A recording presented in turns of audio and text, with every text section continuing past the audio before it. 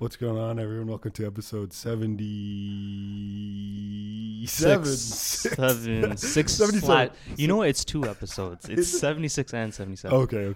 I'm pretty sure this is episode 77. Probably Whatever. 77. We yeah. know it. Come on. We know this shit. It's 77. Okay.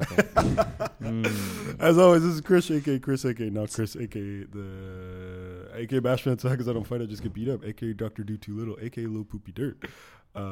Oh, never mind. Maybe this is episode 76. Yay. I'm the Hybrid worst. episode. We're starting off the year strong here, friends, with a little bit of memory loss. But as always, I'm here with Navik.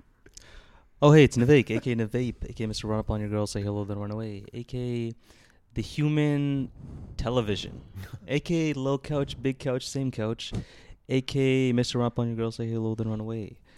And you know what? We have an amazing guest here today. Today with us, we have El Argonian. El, do you have any AKs that you want to share with us today? I do. I have a couple prepped. Fantastic. So, AKA Argonian, AKA Little Scratch Queen Mayo, AKA a little bit of mommy, little bit of daddy. Oh, That's man. I got to hit the bomb on now. That's, you know what?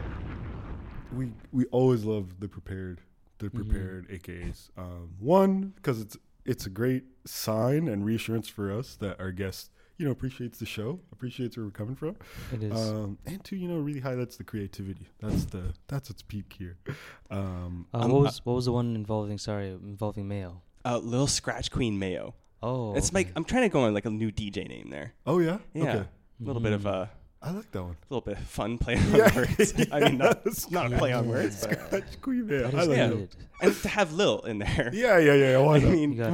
We've both thrown it in to some degree, because we're not big, so yeah, that's right. that's what it comes down I to. mean, yeah. We're not big.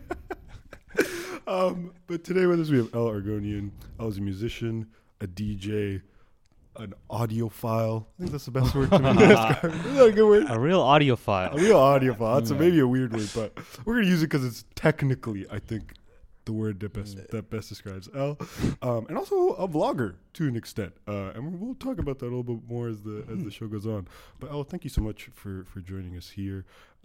We first learned of El as she's someone who's been a big fan of the podcast, which we're very grateful for, and also through your friendship and your connection to former guests that we had on the show, such as Patrick Perez and all the lads from the Whitlock crew, such as Tyler, such as Jaden, such as Eric. So to finally meet you, to finally sit down with you is phenomenal. We're very, very happy to have you here. How is it that you first heard of the show? We'll start there, because we're really humble guys, so we just want to know all about why you love the show so much. I gotta say, shout out the big guy for always humbling me. Thanks, big guy. Oh, Go ahead. Little show from Big Guy. I started. I wish I could say I started from number 1. That's I okay. didn't. I'm not that hardcore of a fan. We're thankful that you did. Okay. We're thankful that you have it, because those episodes, those are bad. I mean, Yeah, audio they're bad. quality-wise, I'll say. Audio quality-wise, not the greatest. There's a nuance to the audio quality there. Okay. But it's The USB microphones. Yeah. but so the first episode I had listened to, Patrick sent me the Whitlock episode, and he's like, "Hey, I mentioned you in it," and I was like, "I'm in a podcast. I've been mentioned." Right. Best thing is he didn't tell me when it was, Right. and it ended up being like at the last 10 minutes, and it was like an hour and a half Yeah, to it was a 2 hour long one. podcast. It was So a I was long like, one. I really had to sit in there. That's the worst. But it was like, it wasn't the worst. No, it was good because I was getting to hear my friend like on a whole different angle that I never heard him before. Like, especially with music, because we had always, in my head, I was like, we started together. We started together as musicians and producers, so I always had like this, it wasn't a good thing, but a sense of pride over his music, or like, not a sense of pride, but like I felt part of his journey. Yeah, I guess so. And then seeing him, or just hearing the podcast. We didn't have vision at that point, but listening to the podcast, It's true. I was like, wow, like he's like moved on, and it's his own world, and it was really wild, and like I'm happy I had that experience, but it was humbling. I was like, I had to like sit back and like, okay, it's not me, like he's doing like his own amazing artful things, and like his whole crew around him. Like I only knew of those people because I think at that time maybe Tyler had come out to see me DJ, and he's like, "Oh, all these people love your music." I was like, "What? That's crazy. How do these people don't even know me, like my music? I only have like 90 followers on SoundCloud." Right. So I just listened to that podcast, and it was like really awesome hearing all that stuff about Patrick. And then I kind of stepped away from the podcast for a bit, so I only listened to that one episode. Hey, that's totally unfortunately fair. No. But I always had like that episode liked on SoundCloud, so your stuff would always pop up, like people you may know, or just algorithms. And even other podcasts. So I'm like, even in the past like 3 years, I would like randomly listen to an episode, like, oh, that's cool, some Toronto talent. Honestly, people who I didn't know, but it was just like, okay, I'm gonna listen to it. And, Right. Yeah. Wow. And it was only until last year that I was like seriously getting into it, and then I just like listened from like the most recent to like all the way to the beginning. Wow. Maybe missing like a few, I'm sure, just because like on SoundCloud. It happens. But yeah, like it's okay. You're just a fake fan. No. Actually, that is huge. Though you are actually listening to us speak. I'm a big fan. Oh, salute! Thank you. Thank you so much. Thank you so much for listening, because we appreciate it. And obviously, I think not always. The truth is, I think that we do have folks who are like dedicated listeners, who may have like kind of like to some degree kind of nudged us. I mean, like, I'd be sick if I could be on the podcast. But I don't know where I'm going with this. This is me saying sorry. No, Al, I think we're both very excited to sit down with you and kind of talk to you about your own journey through music, some of the music that you've shared even within the past year. Black Marsh is definitely something that we want to talk about as well. But before we do, I guess this is, maybe I'm being a bit selfish here, but you and I share a similar history in not only playing drums, but playing drums in a metal band specifically. This is something that some people in my life clown me for. Some people in my life are like willing to explore with me. I'm still not sure if it's something I'm proud of or something I'm just like, don't ever talk to me about this again. It's like, should you tell people about it? That's right. Like, I don't even want to share that. Like, I'm never going to share the name of the band. Like, there is select people maybe that I'll like find the hidden YouTube videos that are out there me playing and share it with them. But I'm more than happy to share them with you. Exactly. I'm sure you'll have like an appreciation. Sorry, if I may, let's take this, what you guys just shared here, and let's strip it down. Because I want to know the truth as to why you'd be ashamed of this. Okay. Because I'd be telling people. Okay, fair enough. So maybe I'll start with you and I'll have you share your history there. So how a lot of shame. It's a tough one, and I definitely want to kind of, as you said, strip it down, unpack it, if you will. When was it that you started playing drums? And I guess specifically, when was it that you kind of started playing metal music as well? Yeah, so I probably started when I was, I think, 9 years old. Watched the movie Drumline, and that did it. If you're early, you're on time. Oh, no, if you're early, you're on time. If you're on time, you're late. Shout out to Drumline. Classic movie. Nick Cannon, man. Nick Cannon did his thing on that one. Honestly, he was snubbed by the Academy on that one. Yeah. I'm not even kidding. And best screenplay too. Whoever wrote that movie. That guy. I think it's no, I'm not gonna say it. Okay, go ahead. Sorry. That's all right. Okay. Thank you for being honest about Drumline. Yeah. I think I didn't watch it, but I was like watching clips the other day on YouTube. I was like, I love this movie. Really like kind of consolidating or like registering in my mind, like, this is what started it. This is the beginning. But I watched that movie. At 9, I got like my first drum kit from Toys R Us. Ooh, wow, okay. And it was like, some people wouldn't call it a drum kit. I'll call it a drum kit. It was like, but it was for kids, right? So even at 9, I was like, okay, I'm too big for this. Or like, not really. It was okay. Right. And I would just make noise on that. And I was like in an apartment building, like such. And trying to be quiet on your drums is a hard thing, but I would learn that way. And I think maybe when I was 10, turned 10 or turned 11, like my whole class in my elementary school was creating a band. And like everyone in the class was creating a band, which is, I mean, that's a mess. Yeah. So like, I think it was the whole grade. Yeah. So the whole grade 6 class was like, there was managers, talent manager. There was like 8 drummers trying out. And I think I was legitimately like the only person with like a drum set at home. Like, oh, wow. Kind of call myself a musician, but I had to try out for this. I remember having to call like some girl on the phone from my class to like play drums Right. on the phone to her. Oh my! This is where the fuck was Jack Black? Where's his School of Rock fucking business model just unfolding over at the your school? phone auditions. Yeah, Wow. like the whole class was involved, and some kids were like, "I don't want to be involved. This is nonsense." I guess Yeah. they were pretty smart, Yeah. but like Mm. a lot of sad kids that didn't get to make it as drummer. Yeah, Yeah. shit, man. Yeah. That's How we got our tough. keyboardist and our singer. Yeah, and our, yeah.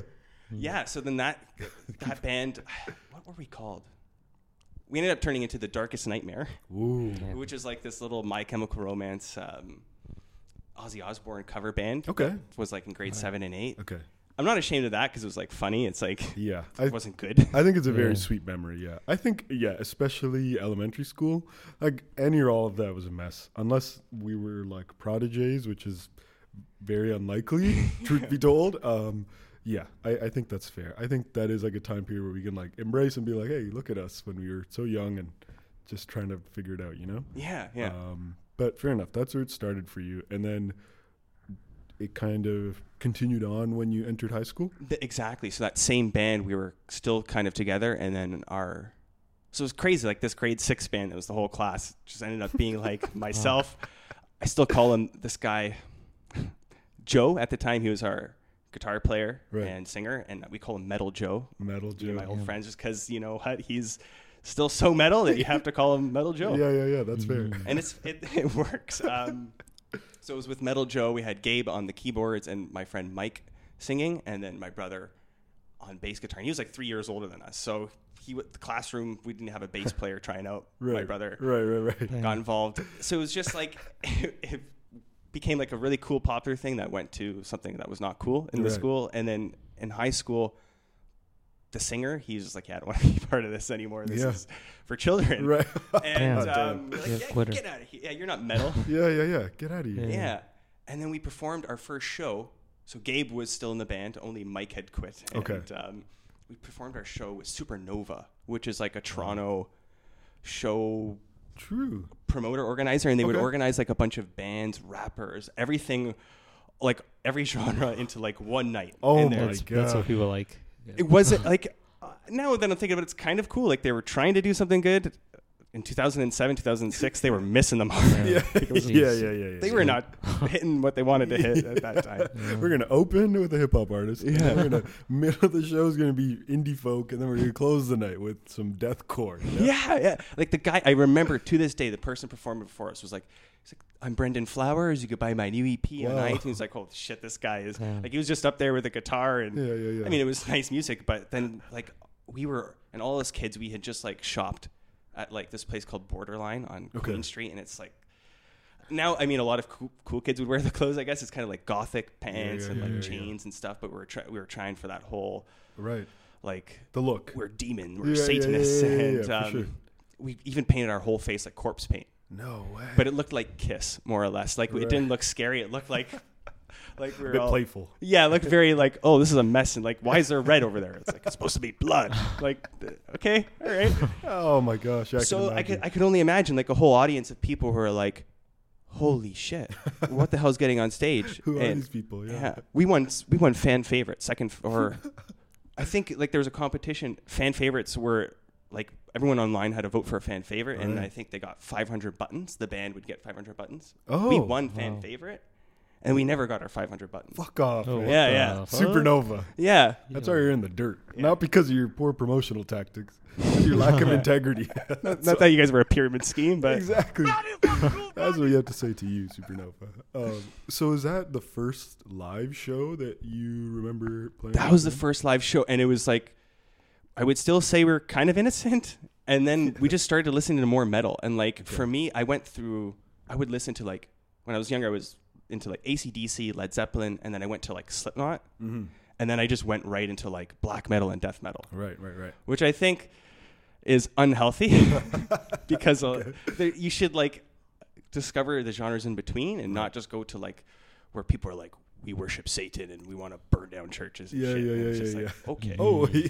So- and that's why, like, I think that's why I'm so ashamed of it, because a lot of the music when I was like in grade 9 and 10, I was like, oh, this is shock factor. It's so cool. And now I'm like, ugh. Yeah, it's, Yeah, a little, like- it's a little much. Yeah, like, and even that like led up to me like wanting to quit my band and stuff, like and just like knowing that this music was like, okay, there's like a lot of like, with black metal specifically, not other metal genres, but there's like a lot of National Socialist black metal, which is just like racist metal. Yeah. And you're just like, well, I don't want to do this stuff. What the hell? Like there was a few hipster black metal bands out there, but it's just like, guys, let's just abandon the genre. Like fuck this genre. It's just screaming into a microphone with blast beats, and it's right. It's not good sounding music. Yeah. That's one reason to be ashamed of it, and then the other reason is just like, well, everything around it, right? Yeah. The culture of it. That's right. I appreciate you bringing that up, because that was a question that I kind of wanted to ask as well, is like the scene that's attached to it, because that's always going to happen, right? Yeah. The scene is going to it's going to carry on.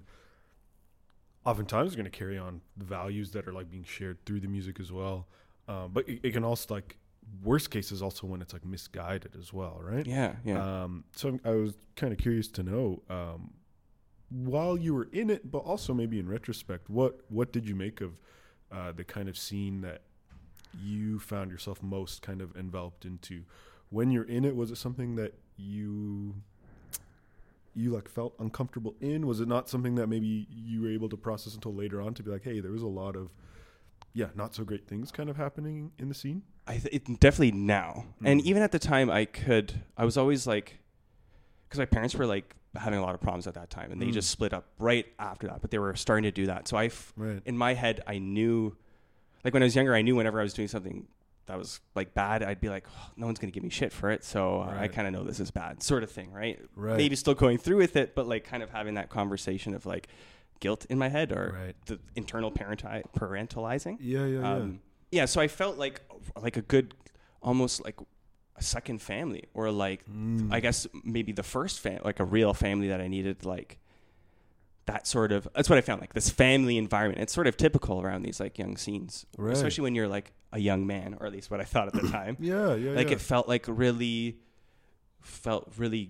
didn't feel good, but I just felt like welcomed, and I was cared about, which was like not true at all. Like just thinking back the stuff that they did, I'm like, people drinking with 15-year-olds, that's not caring. In my head, I was like, wow, this person really cares about me if they're 19 and they're drinking with me. And now I'm just like, beat that person up. What is this person really doing? I hear you. It's like it's community, right? That's like oftentimes like what we will like feel or can convince ourselves of based on like these like very simple principles, right? Which is that, like, you know, we're all sharing the space because we dig the same music, or we all have an appreciation for this. But, you know, it is always kind of worth, in any kind of like scene or any kind of shared space with a lot of people, it's always worth thinking about like what is it that's like really bringing us here, right? So, you know, in this case, I mean, even with my own experience, something that I definitely saw was like it not always the case, but oftentimes it was a lot of young people who didn't feel like they had other spaces to kind of like be themselves in, or kind of do the things that they wanted to do, and this like metal scene was a place that like enabled it, right? At least what I saw was like it enabled like like underage drinking, or it enabled like drug use. Not to say that these are necessarily bad things, but like with debaucherous, or that's a good word. Kind of done at like a level that's just like, as you said, you know, someone who is like of legal age, someone who does have the capacity or like ability to like purchase alcohol and like share with like someone who is younger. I guess like my concern isn't even like having a beer, having 2 beers, something like that, but it's just like, ingraining this idea that it's like, it's okay to kind of like come and do on like a nightly basis. It's just like, the concern for me is just like the health hazards, right? Like the way that you're potentially harming someone at such a young age, right? When your body's just like not ready for it. It's like, that was a big thing for me, was that like, I obviously, you know, as you know, as some people listening may know, you as well too, like this idea of being straight edge was like tied to like a subsection within the metal scene. Like straight edge like music was a thing, which like to what extent like the lyrics spoke to like being sober, give and take, but being like a straight edge band just meant that everyone in the band didn't like smoke or drink. So I think I convinced myself that like, oh, you know, as someone who doesn't partake in either, like I can still exist in this space as a result of these like straight edge folks kind of like being here. Okay. But being straight edge didn't like save them from not being assholes, you know, like not still like standing by these like very like hyper masculine like expectations, or like sometimes even like being in these spaces because of like, you know, in this case women that they wanted to like to hook up with, you know. So it was definitely kind of, it made me think like, hey, is anyone here because they like also like this music, or, you know, is everyone here for some other kind of reason? And it played a big part in pushing me away, you know, to the extent that you kind of shared as well. There was also that like layer of like, hey, like I when I walk into some of these spaces, like predominantly white spaces, I didn't always know if like, hey, am I fully safe here too, you know? Like I would definitely like see comfort if like there was anyone who like any non-white person in that space, right, to be like, oh shit, okay, there's like at least one more person here. But it did become challenging, and of course I'm not here to villainize like metal music and the people who enjoy the music, but there are those layers, right, that oftentimes that push people out, and it really made me wonder, like, I don't know, like I will listen to some metal music now and be like, hey, you know, I still like appreciate this musically, and like it does bring back memories, but I do wonder, like, oh, you know, if this is the case, like, why did I like, what made me leave the scene, you know? And so much of it was just like, what else was attached to it, right? Yeah. And I suppose I was curious to know, and it seems to be as much as the same for you, which really kind of makes me wonder, right? Like, how do you, what can be done differently? I guess it's a hard thing, right? Like every scene has gatekeepers, every scene has people at the helm of like dictating what's right and wrong.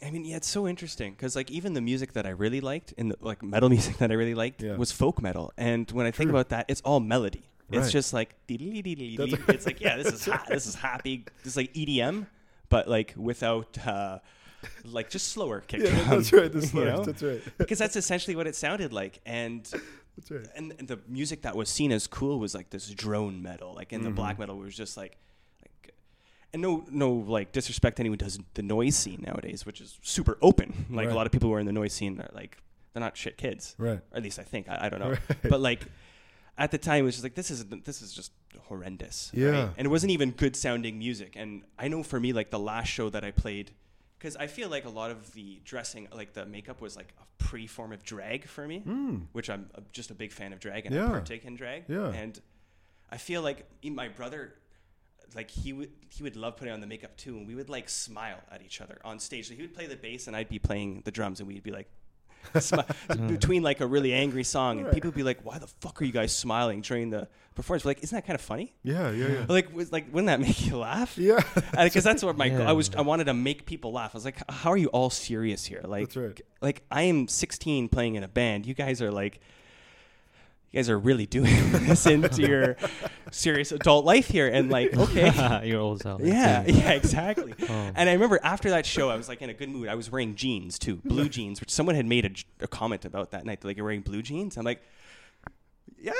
Like, what do you want me to wear? Like, fuck off. That doesn't make any sense. Yeah.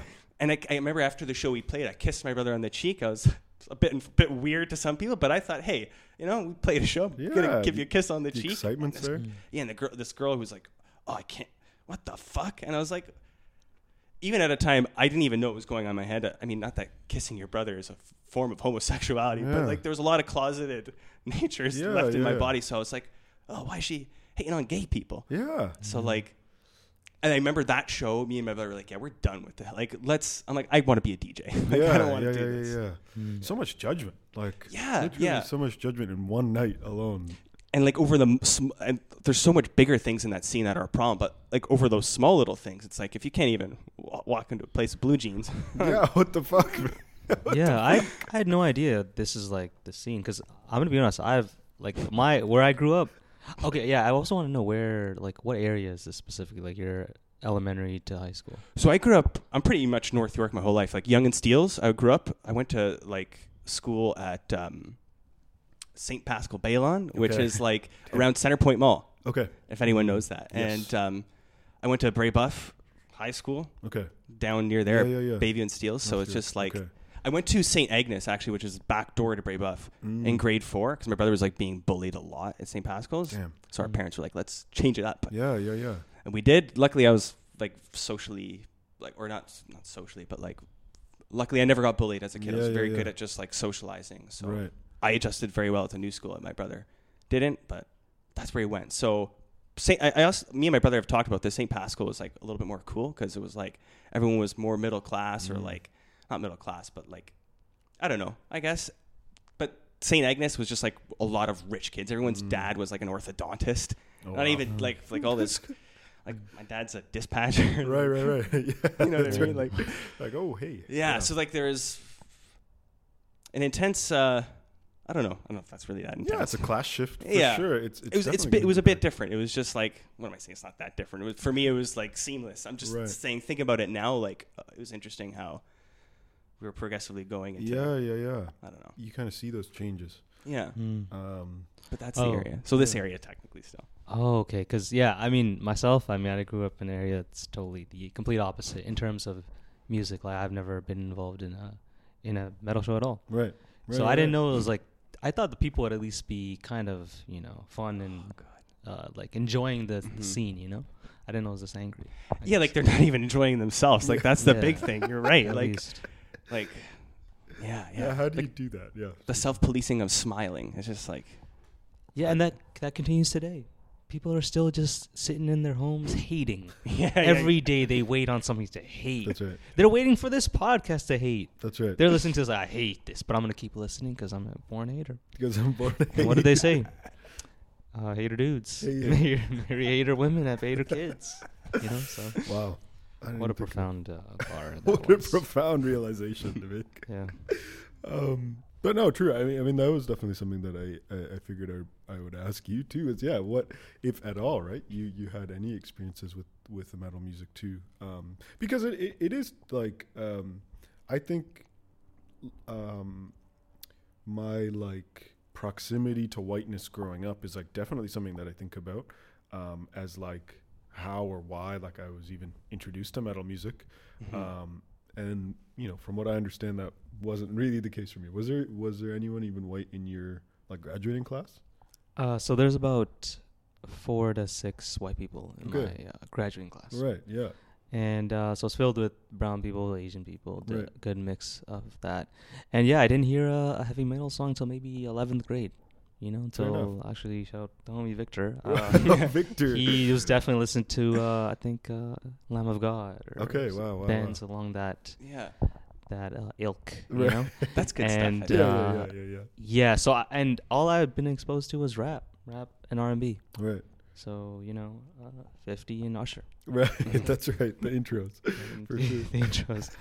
And so this is all new. Yeah. To me. Yeah, no, fair enough, and that's why it's always kind of neat to explore, right? Like why people, how they find themselves in scenes, but also how they find themselves out of scenes, right? Because it is later in our lives where we can reflect back and kind of look like, hey, at least from what I remember, and even now, what like I periodically will see on like Facebook, it's like, oh shit, this was a scene that enabled like people who were sexually abusive, people who like had like really horrible things to say about like people, non-white people, really horrible things to say about people who are homosexual. It's like shit. It was all happening before my eyes, but like again, being caught up or like being so focused on like I don't want to draw any attention to me, like. I'm going to abide by all these things. I'm only going to wear black jeans. I'm like always going to make sure I have like the newest like band t-shirts that like no one's ever going to check me, And that's just exhausting. It's just not a healthy Forgot way about to that live. stress. Yeah, The band T-shirt stress. That's right. It's just so silly.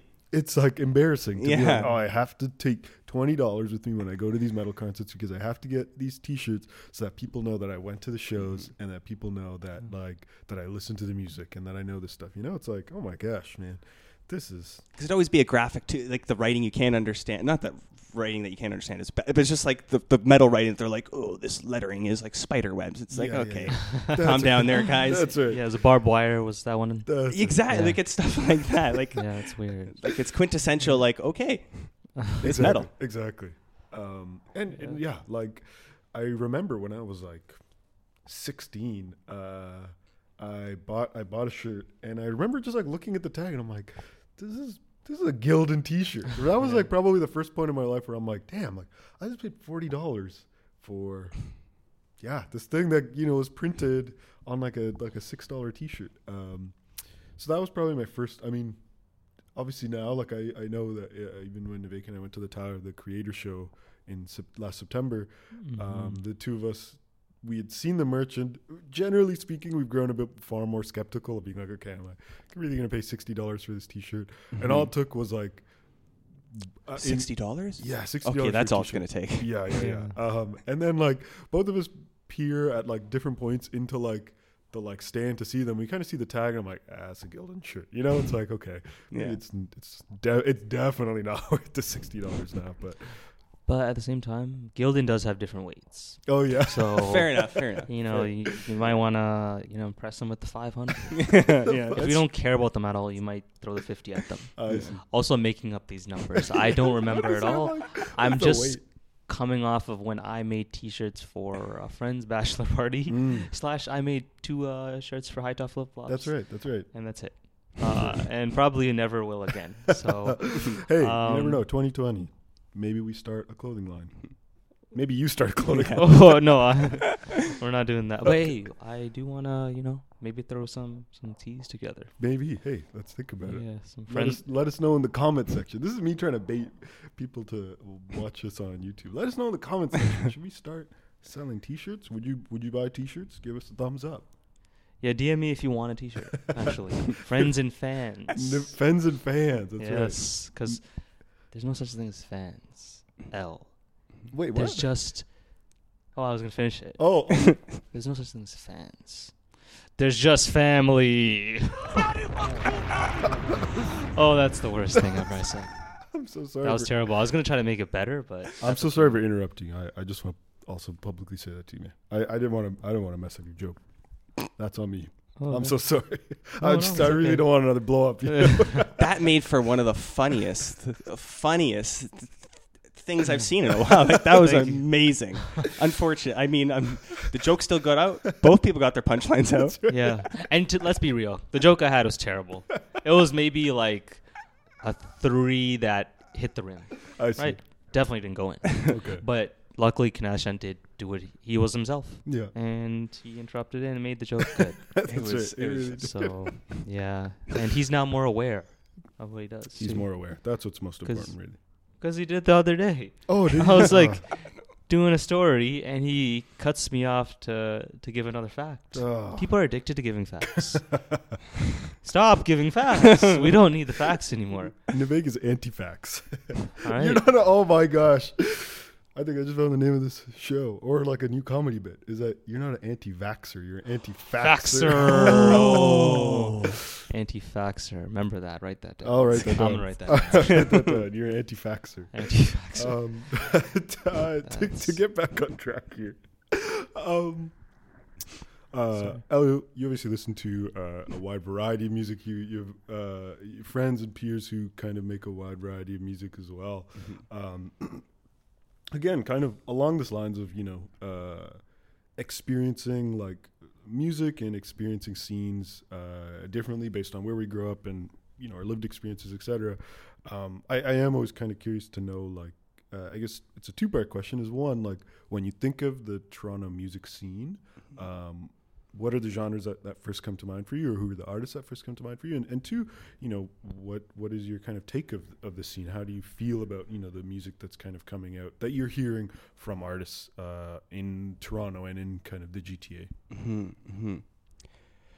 I feel like I have to classify that into like the main people, not main people, but like sort of the pop stars, or like in the amateurs. Yeah. Nothing wrong with the amateurs. Like I love listening to people. In my head, an amateur is someone who's not making like $30,000 a year on their music. Yeah. You know what I mean? Anyone who isn't making like full time. Yeah, full time like money on it. In my head, I mean, not that they're amateurs because there's so many people at the professional level. Right. But back on point. When I think of Toronto music, first thing that comes to my head is Drake. Yeah.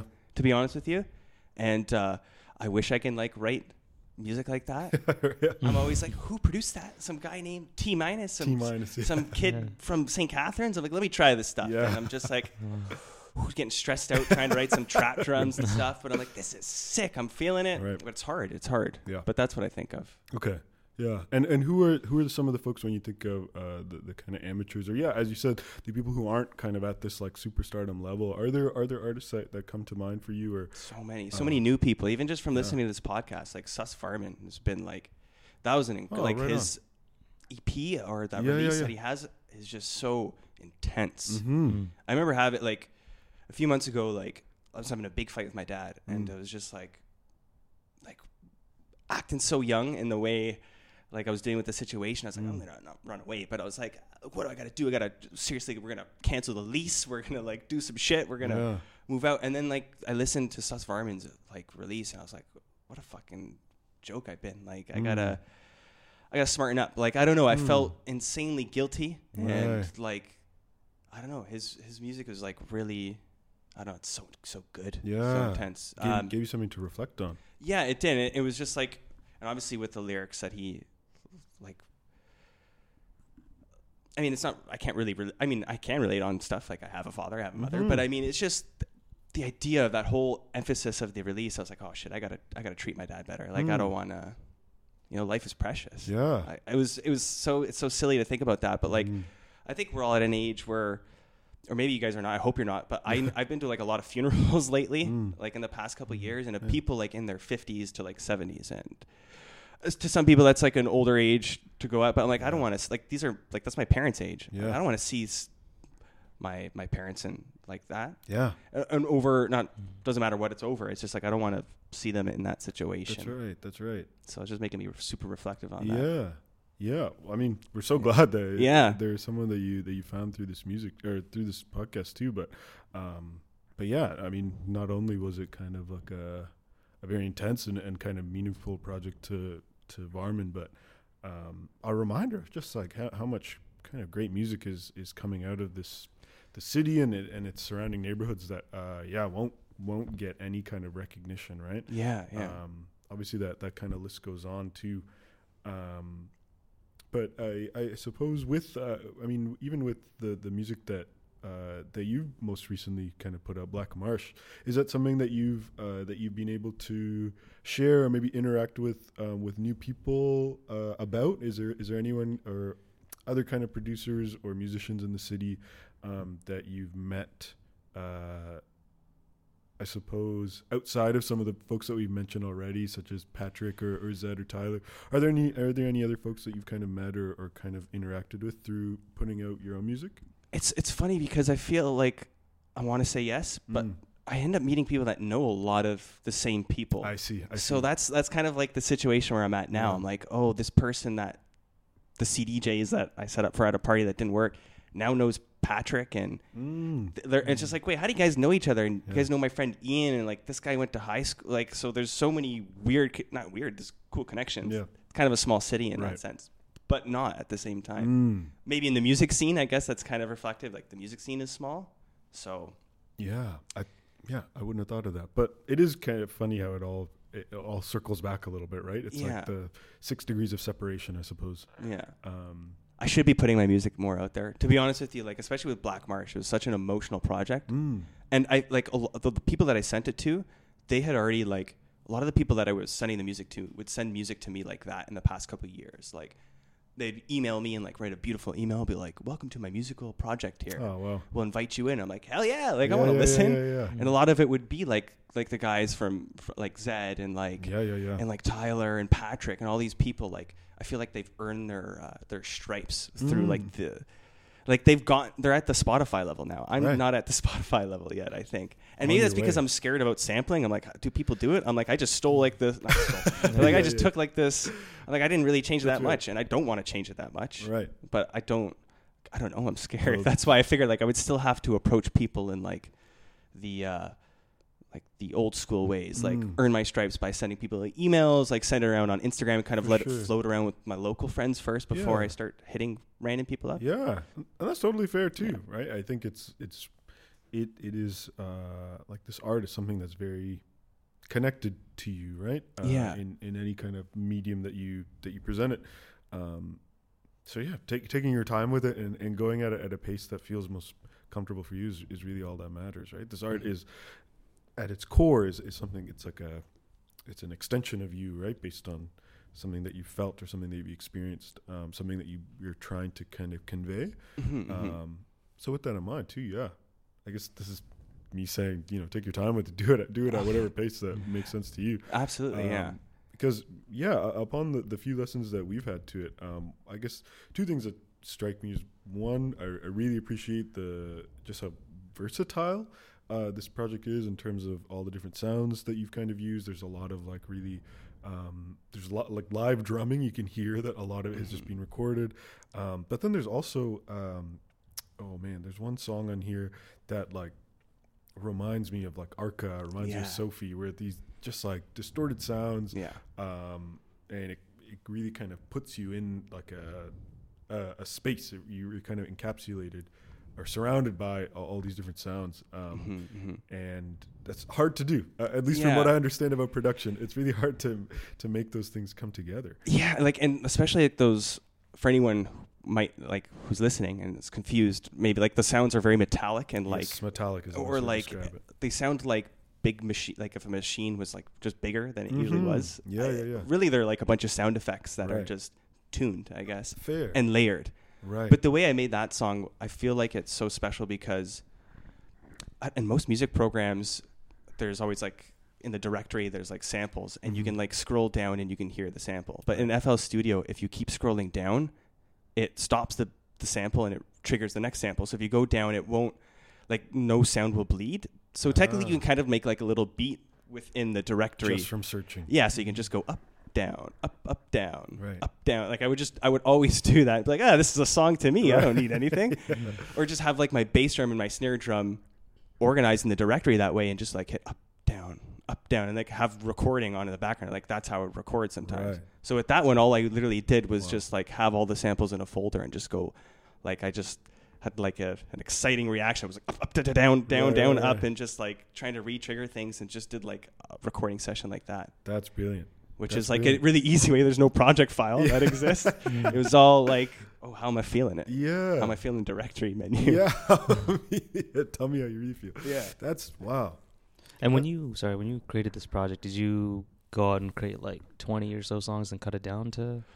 No, pretty much what is on there is all I had. There was maybe like different edits of the songs, like the songs where I played like just live on my machine. I definitely have like a few different edits of them, and then the ones that I like the best I just put in. So, but there's no other. Everything that you hear on there was made, or like was all that I made. Okay. Yeah. Yeah. Fair enough. Yeah, and also real quick, how do you get to the point of finding these metallic sounds? That's a lot of just years of yeah. It's a super broad question because when I listen to these producers, Arca, yourself, like I'm like, how do you get there to the point where you hear this sound? Yeah. Like for example, when I'm driving and I might be in a zone, right, and I'm just like hearing these sounds that are created, and I'm just like, what experiences do you go through, or just like I don't know if you're just fucking around and there is definitely, I'm like, how am I gonna say this with sounding smart? But like I don't know, like I turn the reverb on and I'm like, fuck bass. I'll turn the bass off. A lot of layering is how I make those metallic sounds, and then just sampling other stuff that I hear, and I'm like, let's just there's something in FL Studio called Gross Beat. Ooh. Like Metro Boomin, all those guys, everyone who's got a hot beat out there is using Gross Beat. Okay. Got a hot beat. Yeah. Beat. And like, it's got like Gross Beat. I guess the best way to explain it is just like an effects program with just too many effects Gotcha. that you don't even know. So I would just sometimes just like go on a different page and just mess up with some stuff. Like, okay, here I have it. And the reason why that I think that song sounds so good, if you were to listen to all the samples individually, you'd be like, these are kind of whack. Right.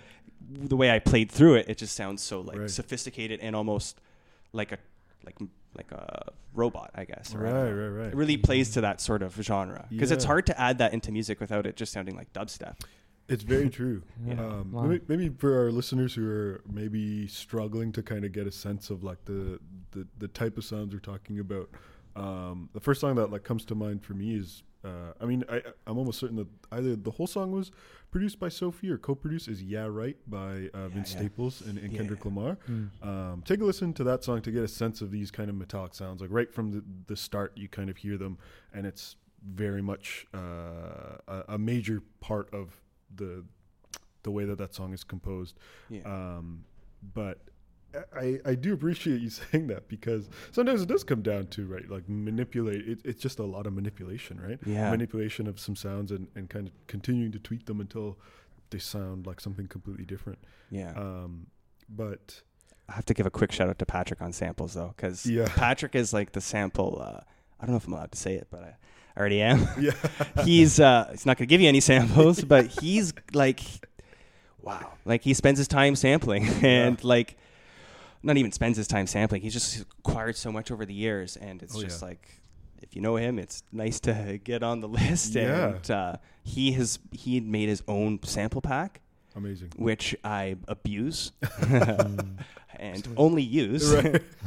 I use his hi-hats pretty much exclusively and like Sophie kicks. And then I just say, like, I put that over whatever I've sampled. Right. Yeah. Okay. Because it's just so beautiful. So he's helped me out a lot with like samples. So shout out Patrick. Shout out to Thank you, Patrick for that. Yeah, truly.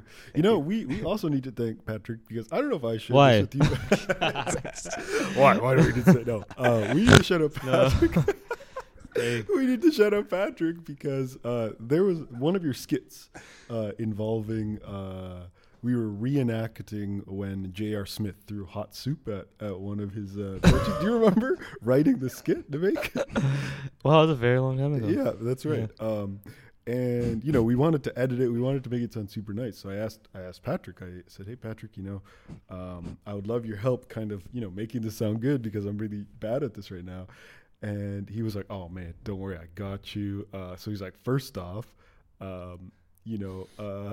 I was recently not overseas, but out of country, because Patrick's parents were playing in a basketball, like a World Cup of basketball for over 50, I think, and they were representing.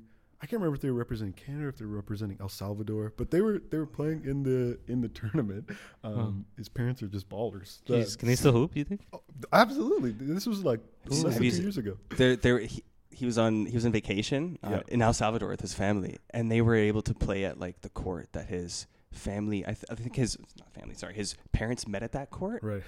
Which is like super cute. Like basketball, that's really nice. love story. But he uploaded like a quick little video of them playing, and I don't really know a lot about basketball. I'm like, whoa, like these guys are fucking stars. Yeah, like hooping. they were still playing. They're hooping. They're balling. Yeah, like it was dope. It was really cool. It was really crushing cool. it. Yeah, absolutely. But as a result of going, as Patrick does, he carries around like a little recorder similar to the one we have on the table, and just record sounds. Anything that he thinks sounds interesting or like might be unique. So he simply just put it down as like a game was going on. So you got all the like the sneaker squeaks and like the ball bouncing. So if you go listen to that skit again, there's like, as J.R. Smith and his trainer or whatever are like getting into it, you just hear this like background noise of like a basketball court, and that was all Patrick. That was Patrick's like his recordings that he embedded into that for us. So that's so cool. Yeah, we're very fortunate. We also, this is a Patrick Perez appreciation episode.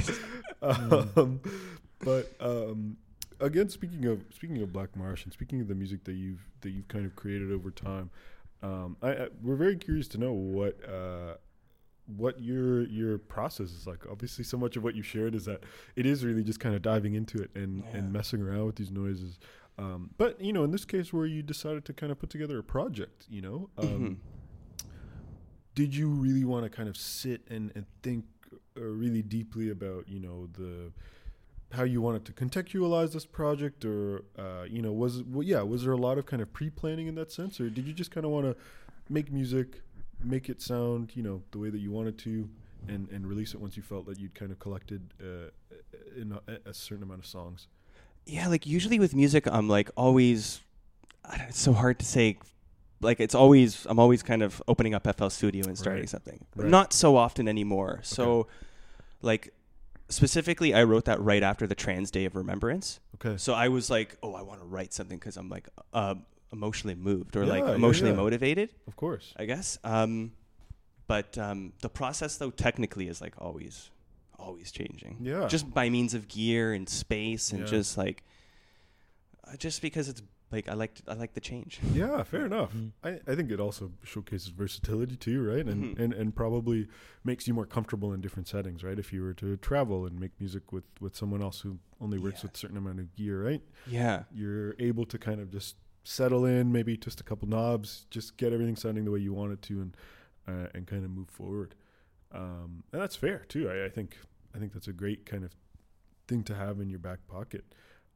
But do you feel or over the kind of the course of time that you've really sat down and made music to, how have you kind of, if ever, how have you kind of worked through creative blocks? Is that something you kind of find yourself experiencing, or maybe even within the past couple of years, is it something that you found yourself experiencing a lot? I used to have a lot of creative blocks. I think now I just have more depression, and I'm like, oh, I'm not good enough. Don't do it. But I have so many ideas now. Like I think I'm at the point now. I'm like, I've got like 100 songs in my head. Like I've already got them written. Yeah. Because usually, like, if I'm not sampling, which has only been recently, I mean, I have always been sampling, but sampling, let's say, with like a 45 or a vinyl, that just takes time because I'm just enjoying the record and just like learning a new process. But typically, like, a lot of my stuff on SoundCloud I'll make like in 15 minutes, like the house music, because it's just like I already know what I want. And it's just and a lot of, I wouldn't say house is simple, but like a lot of the house that I make, I like to make a lot of DJ tools. Like I'm not giving you a full track here. Like mix it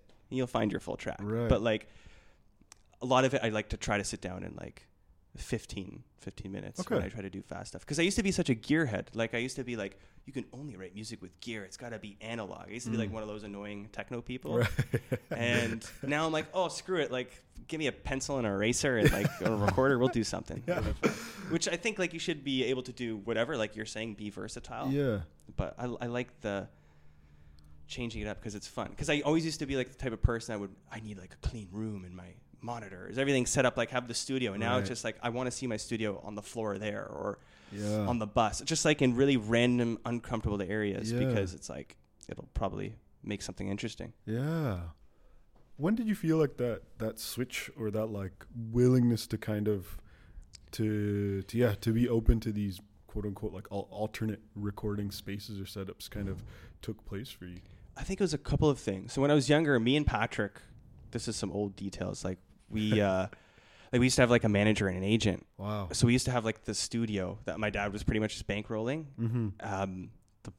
like right across the street from the airport. So we would drive it all the way to like Tor Bram Steels, and just like make music from like 11 o'clock at night to like 5 a.m. And I'd be like, I got to go work construction. Because at that time I was like working as like kind of like a foreman right when I graduated high school. Right. So we had like this little studio that we were all trying to like make music in and kind of get it going. And it was such a strict, like I had so much at that time. I didn't have so much, but like I wanted to create like this such strict music environment, and stuff wasn't going well. And we kind of, I wouldn't say like broke up the relationship with our manager and agent, but just stuff, it just kind of like fizzled off, and it just stopped happening. We got rid of the studio, and then I kind of just made music at home. And Patrick, this is around the time Patrick was starting to like do really good stuff for himself, and I was just kind of like depressed and moping on my own. And I was very closeted at the time of like 19, 20, especially because at the time, my girlfriend at the time, she had gone to rehab. Okay. And I was like, if I can't talk to her and she's here, and if I'm doing stuff with guys, it's not cheating. Yeah, I was trying like so many other like random things in my life at the same time. Right. It was like losing the studio and like Right. not losing it, but it was like, I remember we were like, yeah, we got to get rid of it. So I like to say it that way. But it was like this change up in life. And like I had started producing electronic music at 15. Right. So at this point I was like 19, 20. I was like, oh, it's not going to happen. I had already seen like one of my best friends who I wouldn't say like, just someone I had introduced into this. I was like, wow, they already made it ahead of me. Like I'm a no one, I'm a loser. And just getting back into it. I remember when I got my job after that I started working after that drought of not making music, and I was still doing it on the side, and then I kind of like consciously made the decision to quit writing music, which was like 2015, 2016. Wow. And I was like in a really dark, closeted period of my life. Right. Like I tried coming out as trans to a few people, and it was just like it was just shot totally down. I was like, shit, okay, I guess not. And I was like, I guess I have to be a closeted gay man. Right. And that's what I was like living as. I mean, not living as, but that's what I felt like my, I guess, identity was. Right. I was like, this is me. I'm closeted and it's cool. Yeah. And all those things going on, losing the studio space and just like changing over the years, quitting and then getting back into it. I mean, I'm fast forwarding like 7-8 years here, but moving into this new apartment, I came out to all my friends. I was like, I'm fucking doing it. I came out first as like genderqueer, and I was like, guys, some wild shit going on with myself. I don't really know what's going on. Bear with it. Right. And everyone's like, okay, it kind of makes a bit of sense, because I would upload songs on SoundCloud and have like very provocative pictures of myself, but without my face. So the 3 people that were listening kind of had an idea what was going on. Right. And it wasn't until moving here I was like, okay, coming out with myself. I was coming out, I guess, also with my music writing process as well. Where I was like, you know what, it's okay to use samples, and like the less strict I became with myself, the less strict I've become with my music. Wow. And especially like in this like last year, because I would like, I've come from a world of just DJing techno and house on vinyl, and like I've always wanted to get into hip hop and R&B and rap, and I was just like, how do I do it? I just got to start listening to it, and like that's been super exciting. Like just going back to the record store and just spending money. Well, trying not to, but just like, oh my God, all these, like right now I'm buying just like Missy Elliott, Lil Kim, all this stuff that like just any Usher, anything that I'm like, I know these names, and I'm just trying to follow the path of like how I did it in house music, of just like, okay, this is on this label, maybe I'll buy this label, and kind of like going on that path, but in the record store, because it's not like YouTube where you can get recommended easily. That's great. That's right. Wow. So it's through all that change coming here and like just coming out myself, it's kind of all. Even now, every day I'm changing my opinion on writing music. Like, I need to be more open-minded. And yeah. Wow. I mean, thank you for sharing that, you know, because I think, one, to really kind of get a sense of what you were working through personally, right? It's like we'd be foolish with anyone that we chat with, or anyone that we kind of encounter in our lives, to not tie those two things together, right? Whatever it is that we're experiencing personally is going to affect our art, whether we're still able to create art or share something out in the world or not. It can still be very telling, right? So not only do I think it's kind of important for us to have that context, but it's also very exciting to kind of know what this past year, and of course, you know, I can't imagine that the kind of challenges that have come with growing comfortable, I suppose, with yourself in these like public or in these spheres that involve other people, but how it's translated into the art that you create as well, right? Because I think it very much is like symbolic of like just this comfort that you have within you, right? I think that's like a really brilliant thing, and also very exciting, because like the is very kind of promising signs for the future here, right? And definitely, it's cooler now, because it's in the past I was like, what's going on? This is not right. And now I can imagine. Nice. It was probably very scary, right? And kind of confusing, I can imagine as well. But yeah, thank you very much for sharing that. I think, I mean, in a lot of ways, it kind of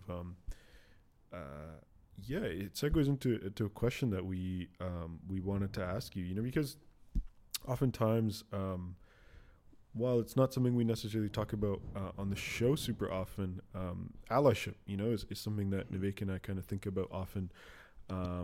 and oftentimes it's something that we can fail, or maybe I can fail to do on on a micro level, on what it is on on a day to day, and in interpersonal interactions that I have with folks, that my lived experiences or the biases that I have, either due to my privileges or even just my lived experiences, how to kind of break through those, right, on a day to day.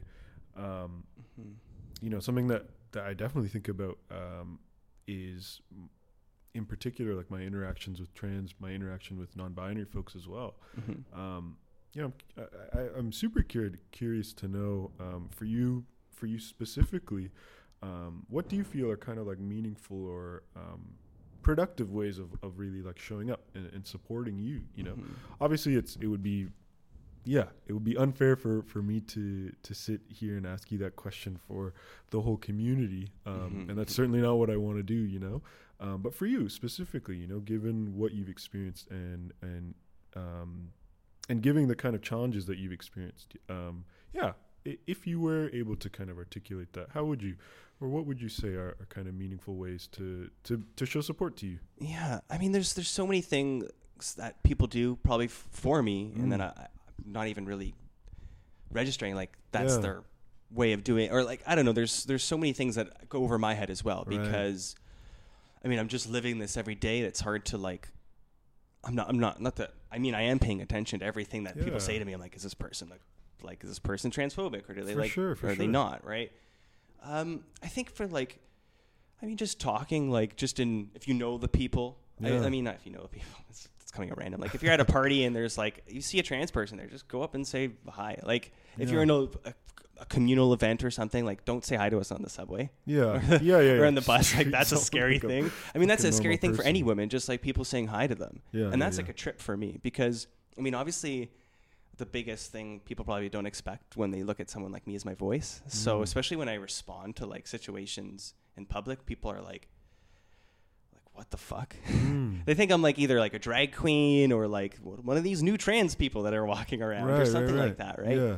So, I mean, there's so many things that I think I tend to focus on, the things that are, what are people doing bad to me, where it's it's hard to pay attention to all the good things. But I think, for example, I know when someone follows me on Instagram, because it is private, so it's usually, I mean, sometimes I open it up when I'm feeling less risque or more risque. I want the attention, but most of the time, people who are going to be clicking follow kind of know me or see a mutual friend. So it's just that's when I see that, I'm like, oh shit, that's support. Especially I know for guys that I went to high school with, because I went to an all guys high school, and to see them follow me out of the blue, where I don't even follow them. I'm like, oh shit. I mean, I'm assuming a bunch here. I'm assuming they kind of get the situation, or maybe they don't. I don't know, but I see that sometimes it's a really big thing. Even though it's so silly, because it's social media, and sometimes I deactivate my Instagram, so it's what's the point of that? But I know in little things like that, those make me feel good. I was at Patrick's show. Patrick had a show last Halloween. Right. In October. With Tyler and Zach. Yeah, with everyone there, and just one of Patrick's friends, one of the guys that I went to high school with, just came up to me. He was like, "Hey, how's it going?" Yeah. Just said hi to me out of nowhere. Right. I was like, "Oh my god, that's." So I felt so bad, because I was just so happy and oh my god, hi. Yeah. Because I just wasn't expecting it. When people are like, "Hi, El, how are you doing?" I'm like, "What?" Okay, yeah. Because it's still not hard for me to register, but there's still 25 years of another name in my head that I register. Right. I'm only starting to have dreams now that were people are calling me by my correct name. Right. Or I'll still have dreams where people are calling me by my old name, and I'll wake up what the fuck's going on? Yeah. Wow. Yeah. And I can imagine too, from experiences you've had, as you've shared too, of someone, showing that outward rejection too, right? I can imagine that's a fear as well, right? It's you don't always know if someone's going to kind of to meet you as you are, right? Yeah. So I think that it makes perfect sense as to where that kind of the challenge of kind of always seeing it that way is, but I think it is always important to kind of know, right, how and what support looks like for anyone, right? Yeah. Particularly from a marginalized group, because it is on those like very, very, very micro levels, right, that we can begin. And of course, you know, in any case, right, it is really about thinking like very deeper about like, yeah, where are these like biases, where are these fears, where is these like these rejections that, you know, we have or we make about people or share about people come from. But yeah, it really will always kind of start on this like human decency level, right? And treating someone and as they care to kind of be treated. But yeah, I mean, thank you for sharing that with us as well, right? You know, you've been. I'm fortunate enough to being able to kind of chat with you prior to recording about this episode, and you know, you've made it clear to me that this past year especially has been really challenging in the sense of, you know, transitioning into the social spheres, transitioning into spaces where there are people who may not have like who don't know your lived experience, right?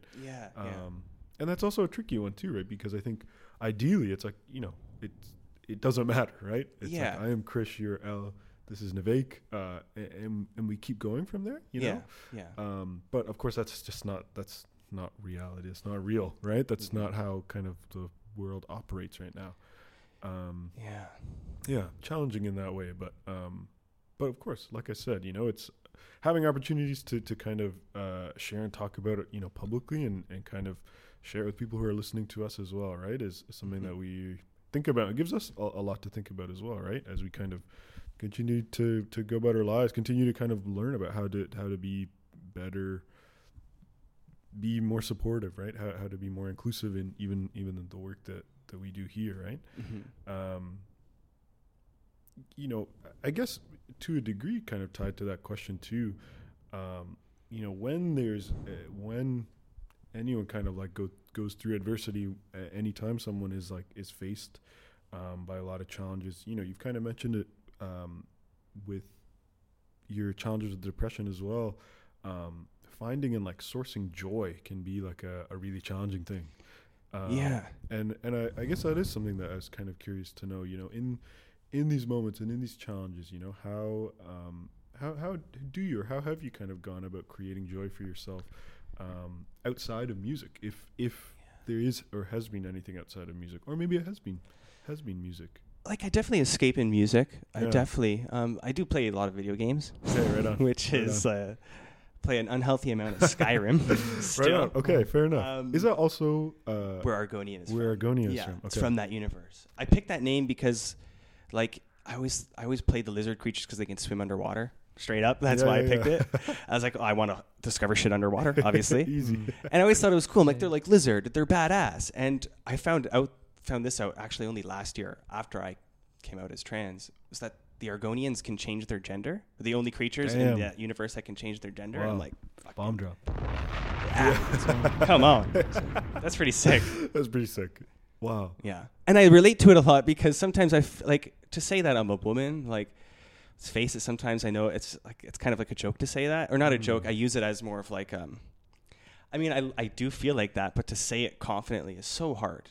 As a trans person who is like, I don't even fit in the trans community sometimes, like just getting made fun of by other trans people, or being like gate cut by other trans people. Like there's so much like, it's weird because sometimes I don't feel even part of that community. That's why I'm like, I feel like a lizard, the Argonian, because I don't feel like man or woman or trans. Like I'm just like my own thing because I can't even fit into any of like the groups because, well, not because, but just the way I feel. Yeah. The judgments that are kind of that you're experiencing, right? I didn't know that about the Argonians. So I do fuck with that. I think it's pretty similar. I think it's pretty cool. Yeah. I also think it's really cool. Are there any dream projects or ideas that you'd like to see come to life this year? And if so, we'd love to hear about them. Yeah, I really want to, and this is kind of getting inspired from, like, I think you and Yanu were talking about this, about the cooking classes that you guys were doing for kids. I really want to, like, I did my high school co-op at an elementary school. Nice. And I really enjoyed it at the time. I thought it was cool. I still don't want to be a teacher, but I like working with kids. Like, teaching kids is like super fun and rewarding. And I think the older you get, the more energy you get from younger people. For sure. Because you realize that we're adults and those are kids, and like there's. I don't know. I've always been like the type of person that was maybe afraid of kids, but more or less because I'm like, you don't want to turn out like me. Not afraid of them, but like, just don't look at me. Like I'm a bad person, sort of thing. And now I just scare kids just the way I look, unfortunately. Yeah. But yeah. I mean, is there anything in particular that you'd love to kind of interact with them about? Yeah, definitely. What I was trying to say is I definitely want to. I want to try like doing maybe some like DJ lessons or like. That would be sweet. Yeah, like production, like. I don't know. I was looking at like the community center over here, and like they do like open seniors arts like from 9 a.m. to like 12 a.m. Okay. So like, why can't they have? I don't know. I'm like, I've just got so many ideas in my head. I'm like, surely someone could go there and approach them and be like, I want to teach young people how to DJ and make music. Totally. But hopefully, if they're I mean, I don't know. Like that's what I want to do. For sure. I don't know how it's gonna work out. I have no plan. Yeah. I just have that energy that I want to. Yeah. Conversation for. Off the record, but there are some community centers that have programming surrounding like music production and DJing. So I'll chat with you about that after the show here. But I do love that, and I think you have a gift for this craft too. So to anyone listening, if you know of any community centers, if you know of any programming around the GTA that Al could potentially check out involving music production, maybe teaching folks how to DJ as well. Setting up equipment, audio equipment, audio video, let us know. Lighting even. Vibe creation. There we go. Vibe creation, that's right. Wow. You guys have to take in that as DJs, you're really creating vibes on a large scale here. Yeah. You could really, take someone's night up. But you could also bring it down. So that's a big job. And also, we had this conversation off the record, but regarding DJs that use their laptops, you really have access to everything. Like, it's kind of wild if you have a bad set. Yeah. But it's also reasonable. It's obviously look, it's easy for me to say this. Okay, I'm just in the crowd going, yeah, fire, or this is not it. Boo. Or boo. Yeah, no, I'm never booing the DJ, but shout out to them. And yeah, it's kind of a wild thing to say, but yeah, like you have all this access, and you guys are really, I want to give you your flowers on this episode. Wow. So this episode is dedicated to the DJs, the producers, the vibe creators. The vibe creators. So salute to that. Yeah. Wow. Yeah. Thank you so much. Thank you. What flowers have we received? Specifically, probably petunias or something. Oh, okay. Hey, that's like a good flower, huh? Okay. Yeah. What's the? It's like, no, I won't say this. Oh no, it's too personal. No, it's okay. Hey, this is a courageous space. Let's see. No, it's like, okay, if I'm talking to a Ting, also known as talking to. I should. Oh yeah. Okay. Should I say this? Yeah, I'll say it. Fuck it. We're living. We're podding. Right. Okay. Right, can you say we're podding? We're podding. We're podding right now. That's it. I'm talking to a thing, which which I recently found out, can be a negative term towards a woman, but for myself, for me, just for me. It's a term of endearment, and I don't mean anything negatively out of it. I can also say woman. It's not. You could also just say, I was talking to a woman. Yeah, maybe let's stick to that, please. Yeah. And I might slip in the question, what's your favorite flower? Oh, really? Okay. And they asked me that back. Real romantic. Yeah. Is it? I don't know. Is that a romantic question, do you think? Sorry, I shouldn't have assumed. Is that your intentions? I think showing up with the flowers might be a bit better. That is. I think asking a person's favorite flower in general. No, you're right. No, so the asking, that's nice. Yeah. That's nice. Yeah. Okay. And I have in my bag a couple that if they ask me, I got to throw, and I'm not going to say roses or tulips, right? I'm going to mix it up. Yeah, okay. Too easy. Like that. Okay. Right. So I might, I have my Google Notes. Oh yeah. Type in flowers. Just like a list. I'm feeling that. I'm feeling this vibe today. And I see. Okay. Wow, you guys had good to know. Well, we'll see at the back. We'll see. Are you okay with me dropping this in your home? Yeah, I think it's good. Yeah. So, got permission. You give her permission. Yeah, that's right. Yes, thank you for letting us record in your home. Truly, we forgot to mention that at the beginning. No. But this lovely, lovely home of yours, we're very fortunate to record here. Thank you. Thank you for Thank coming you so over. much. I'm kind of sad I didn't get to go over to your basement and Oh. catch the vibes there. I like the vibes Oh, there. there are no vibes left in the basement. Ever since we had the carpet removed, I feel like it's... Oh, Oh no. The carpet was... I mean, no one ever saw the carpet on the video, Yeah, but... I don't know why. But, you know, it was- acting like you were on the you felt in the flesh, but I appreciate that because you felt it through the vibes. That's of right. the sound. You felt our feet touching the carpet, but Yeah. but yes, I'm positive. You're more than welcome to come to Pickering at any time and come check out the basement. But a lot of energy lost since that carpet was gone, literally and figuratively. You know, we can't charge static on that carpet anymore, so It's true. lost a lot of energy. Just came up with that joke. Just wanna put that out Yeah, there. put him out. Oh, did hit the he? wrong one. At the bottom. Yeah. Thank you. You know, I got jokes too. It's not just Navik, okay? We have for the most part reached the end of this episode here. But as always, you know, we got to finish up with our last two segments. Our first of which is Soup It Up, as you know, unofficially sponsored by Campbell Soup, where we talk about anything that's maybe made us a little upset, maybe, you know, pissed us off a little bit in the past hour, past day, past week, past month, past year, and we get it off our chest. You know, we validate what one another are going through. So as always, I start with Navik. Navik, is there anything that you feel like you need to get off your chest? You know what? This week it isn't that serious. This Okay. week, just because. Well, I can go in. Should I say this one? Yeah, I'll say this one. It's my brother's wedding. It's coming up in July or June or something. brother's One of wedding, those months, okay. right? And I assumed that, like, my mom was like, yeah, you get 10 guests, right? You like Okay. Myself, right? Okay. And I'm like, 10? That's a little a lot, but Okay. but I'll take it. Shoot. So I hit up some people. I'm like, come through, bring your boo. It's okay. it's on me, you know. It's on me, right. And then my brother angrily texts me, "We only get 3." Oh, and I might change it to 2 at night in an hour. And I'm like, damn, I already told like 6 people. So I said, of course, I respect your wishes. It's your wedding. It's not mine. That's the most important thing. It's not mine. Right. But unfortunately, I won't do that. I'm still going to tell them to come through. God. What am I supposed to be? Just sitting at the table, like waiting with no homies around? I'm just like, it's just me and Krish. And Krish is probably, you know, let's be honest. Krish is on the other side. You know, everybody's talking to Krish. No. Like, can I talk to Krish? Can I talk to That's Krish? not There's a long true. line of people talking to Krish or wanting That's to not talk true. to Krish. That's not true. Unfortunately, on my table, it is just myself, you know. Maybe sipping on a beverage, maybe eating some An Aperol spritz. I'm definitely drinking Aperol spritz. Just, but I'm gonna try to get a guy to just keep dropping Aperol Just spritzes. keep Are you aware of the beverage and do you like it? I'm not.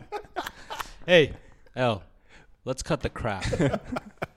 Do you like Aperol spritzes? I do. Oh, okay. That's all. I do. That's cool. I figure I changed up my answer real quick. Oh, you don't like it? No, I mean, no, I do. I mean, it's all right. It's okay.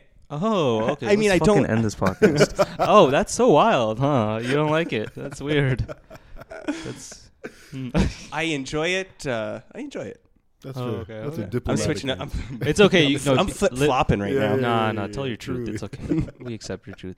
But yeah, afraid. so I guess this is really not a soup it up. I'm not angry. Okay. I mean, This is more of an apology to my conundrum. brother for the Oh. future. I see. And when he sees like a lot of guys there. That's right. So, with their arms folded, is- just hanging around, waiting for some shrimp poppers to come their way. Yeah. But hey, I'll sit at the table with you. Don't worry, I'll be there. You know, you don't gotta do that. Okay. Don't come near. me. No, of course, obviously you're welcome. Hey, thanks. That'd be great. definitely. I'd love to sit at the table with you. Yo, how about we do this? I'm supposed to make I might make a speech. How about you do the speech and say you're Navik? Oh my. And I just give it to you and you just say it. Like, Ooh, wow. that is great. Oh my goodness, that's a great idea, isn't it? That's a Content. That's a pretty good idea. There's content at Yeah. the same time. I might have to get some cameras in on there. Might have who- to hire a guy. That's right. Hire if my you know goodness. someone. Hey, if you know anyone, that Let can us know. Put a camera in their hat. Camera Or in their top tie. hat. In their tie. Sorry. That's right. You They're need a just camera in standing the like top. this. Are they gonna wear a top hat to your brother's wedding? That would look so ridiculous. But hey, I'm glad you got that off your chest. I'm glad you're honest, with the people about your situation. Yeah, this is a lot of, honestly, this is one of the most honest episodes I've ever been a part of. Wow, Just bare honesty. That's great. And we love that here. that's right. We do love. So- We don't like facts, but we like honesty. There's a difference. Two different things. Right. Yeah. Fine line. Fine line. Fine line. Exactly. That's right. No facts. How about you, Al? Is there anything you feel like you want to get off your chest? You want to use this space to vent about? Yeah, creditors. Just seeing a letter come in the mail from creditors. Just pissing me off today. Get out of here. Yeah. Let people live their lives. Come on. I mean, it wasn't for me. Fair. Fair. I'm not saying that that's mine. Right. It didn't have my name on it. Right. But something came through the mail today and it angered me. Yeah. Yeah. Hey, I'm sorry. Sometimes you don't expect those ones, and you gotta wonder what kind of empathy levels those creditors and the people working their half. But I mean, oftentimes I don't blame them. I blame the systems that they're working under. Right. What conditions they kind of force people into, right, and kind of push people to the brink. But yeah, tough. It's a tough go all around, Like I think about that with like Amazon workers, or like I think about when I think about Amazon and like Jeff Bezos, whatever. First thought is like, hey man, fuck this. I don't want to support this guy. I don't want to support this company. But yeah, not to say that like it sucks me back into using the website or like using the service, but I also do think about a lot of people who are in like very precarious working situations, but it's all they've got as well, right? Is like working for that place is keeping them afloat. Yeah, very, very tough go. And of course, people can end up being on the receiving end of like whatever their responsibility or their job is too, and it makes it just a cycle of negativity, right? That we don't often need. But I'm glad you got it off your chest. I'm hopeful, being able to talk about it here was helpful to some degree, but if not, I feel a bit better. okay. I'm glad. Good. If not, we got music, we got Skyrim, we got outlets, right? That's it. We got outlets, and that's what matters most. Okay, last segment of the show here. We got Three-Peat. You already know what Three-Peat is, but to those who are maybe tuning in for the first time, Three-Peat is a segment unofficially sponsored by Lil Wayne, where we ask our guests 3 rapid-fire questions in sets of 3, and we have them answer them as quickly as they can off the top. And we go from there. We try and learn something about them in the process. Ready for Three-Peat? Ready. Okay. First question, 3 best food spots in your neighborhood. I should know the name. I get Chinese food from them. I don't know their name. Oh, wow. On Uber Eats, if you're in my area, you'll know that. Okay. It's called China Gourmet. China Gourmet. God damn it, they're One. so delicious. What's some other? I go downtown to eat a lot, so I Okay. feel like Okay. that's kind of a snooty thing to say. That's okay. You know But what? I'm going to be honest, what I eat in this area, it's the China Gourmet, Okay. McDonald's, and Taco Bell. Okay. fair Sorry. enough. The worst, the 3, not that there's anything wrong with China Gourmet. That's good. Sorry, the second 2 Right. are not good, but they're That's on okay. there. Where are two spots that you really enjoy downtown? I just love going to like any pub in the village Okay. because it's just like, okay, no one's judging me here. Yeah. Or like any bar. For sure. The Drink is my favorite place to go to in the Okay. village. They still got drag there every single night. Right on. And you get really cheap drinks, $2.50 bar rail. Holy cow. Yeah, they want to get you. And the food there's always food in the village. Everywhere you go, there's food. So it's Brilliant. just like, I like the drink. They cook you pizza. You watch someone sing some drag songs, and That's brilliant. Wow. That's brilliant. $2.50 drink. Okay. Boom. First question down. Second question. And you know what? This one I almost intentionally put in because I was like, you know what? When it comes to music, I feel like Elle is very forward thinking. You're constantly, you're constantly thinking about what makes music sound good. But here's a tough one for you. Who are 3 overrated musicians? Who are musicians who are like, you know what? They're not as Aphex Twin. Okay. Wow. This is not a hard. Okay, Yeah, so sorry. That's a drop. That's a drop. Okay. Oh my, getting angry here. Hey, if you got more than 3, lay them out. Yeah. So that person.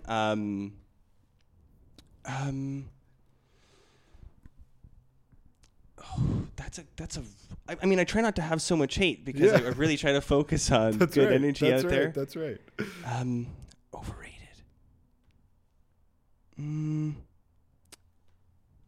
Oh, that's a hard question.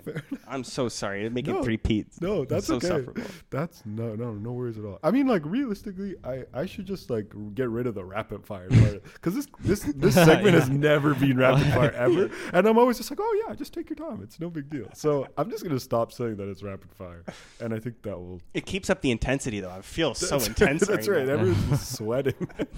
That's right.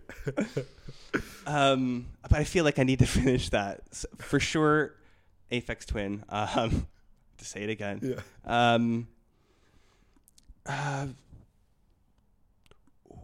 I don't know if I can drop that. I was gonna drop a DJ name in the city. That's okay. Do it. DJ. Never heard of them, unfortunately. Yeah, he's a schoolhouse DJ that just likes to still play a coda, and coda's just any nightclub that it has like booths is just not a good nightclub in my opinion, because it's just like they're trying to invent classism inside the nightclub.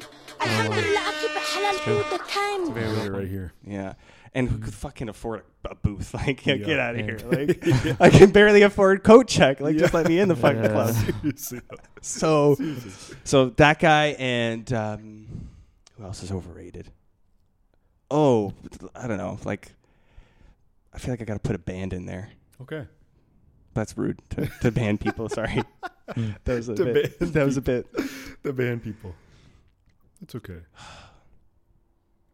It's so hard. But that's a hard question because it's like, who do you? If you think they're underrated, you're not really paying attention to them. It's a good point. Or sorry, overrated. Overrated. Right. Yeah. That's a good point. That's a good point. Yeah. If you want to cap it at 2, that's also okay. I don't want to pressure you into. I would love to cap it. I mean, I want to go at 3. I do. We'll cap it at 2. The rules are very, very lenient. You know? It's not strict. We should just make these interview questions, but we're just 4 years later. We're still workshopping this whole podcast thing. And the last question that we always end with: who are 3 people who support you unconditionally? My dad, my brother, and Patrick. Easy. Yeah. That's brilliant. Al, this has been a treat to sit down with you and chat about your music, about your life, about DJing, about metal. We all learned something a little bit new today. So thank you so much for joining us. We're not only really, really happy that we were able to make this happen, but just very excited for where we kind of see you along your artistic and your musical journey throughout this year and, years to kind of come here. Where can people keep up with your music, maybe even keep up with you? We briefly mentioned that you've done some vlogging as well on YouTube.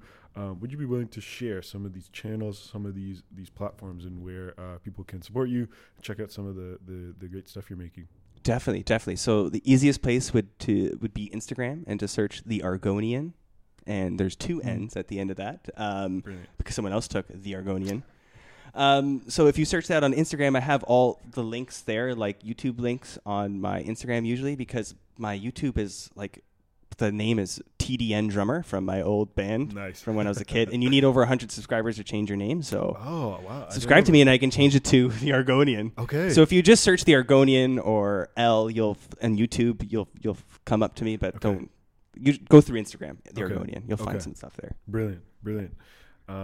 Thank you again for joining us. This is episode 76, confirmed. It is, yeah.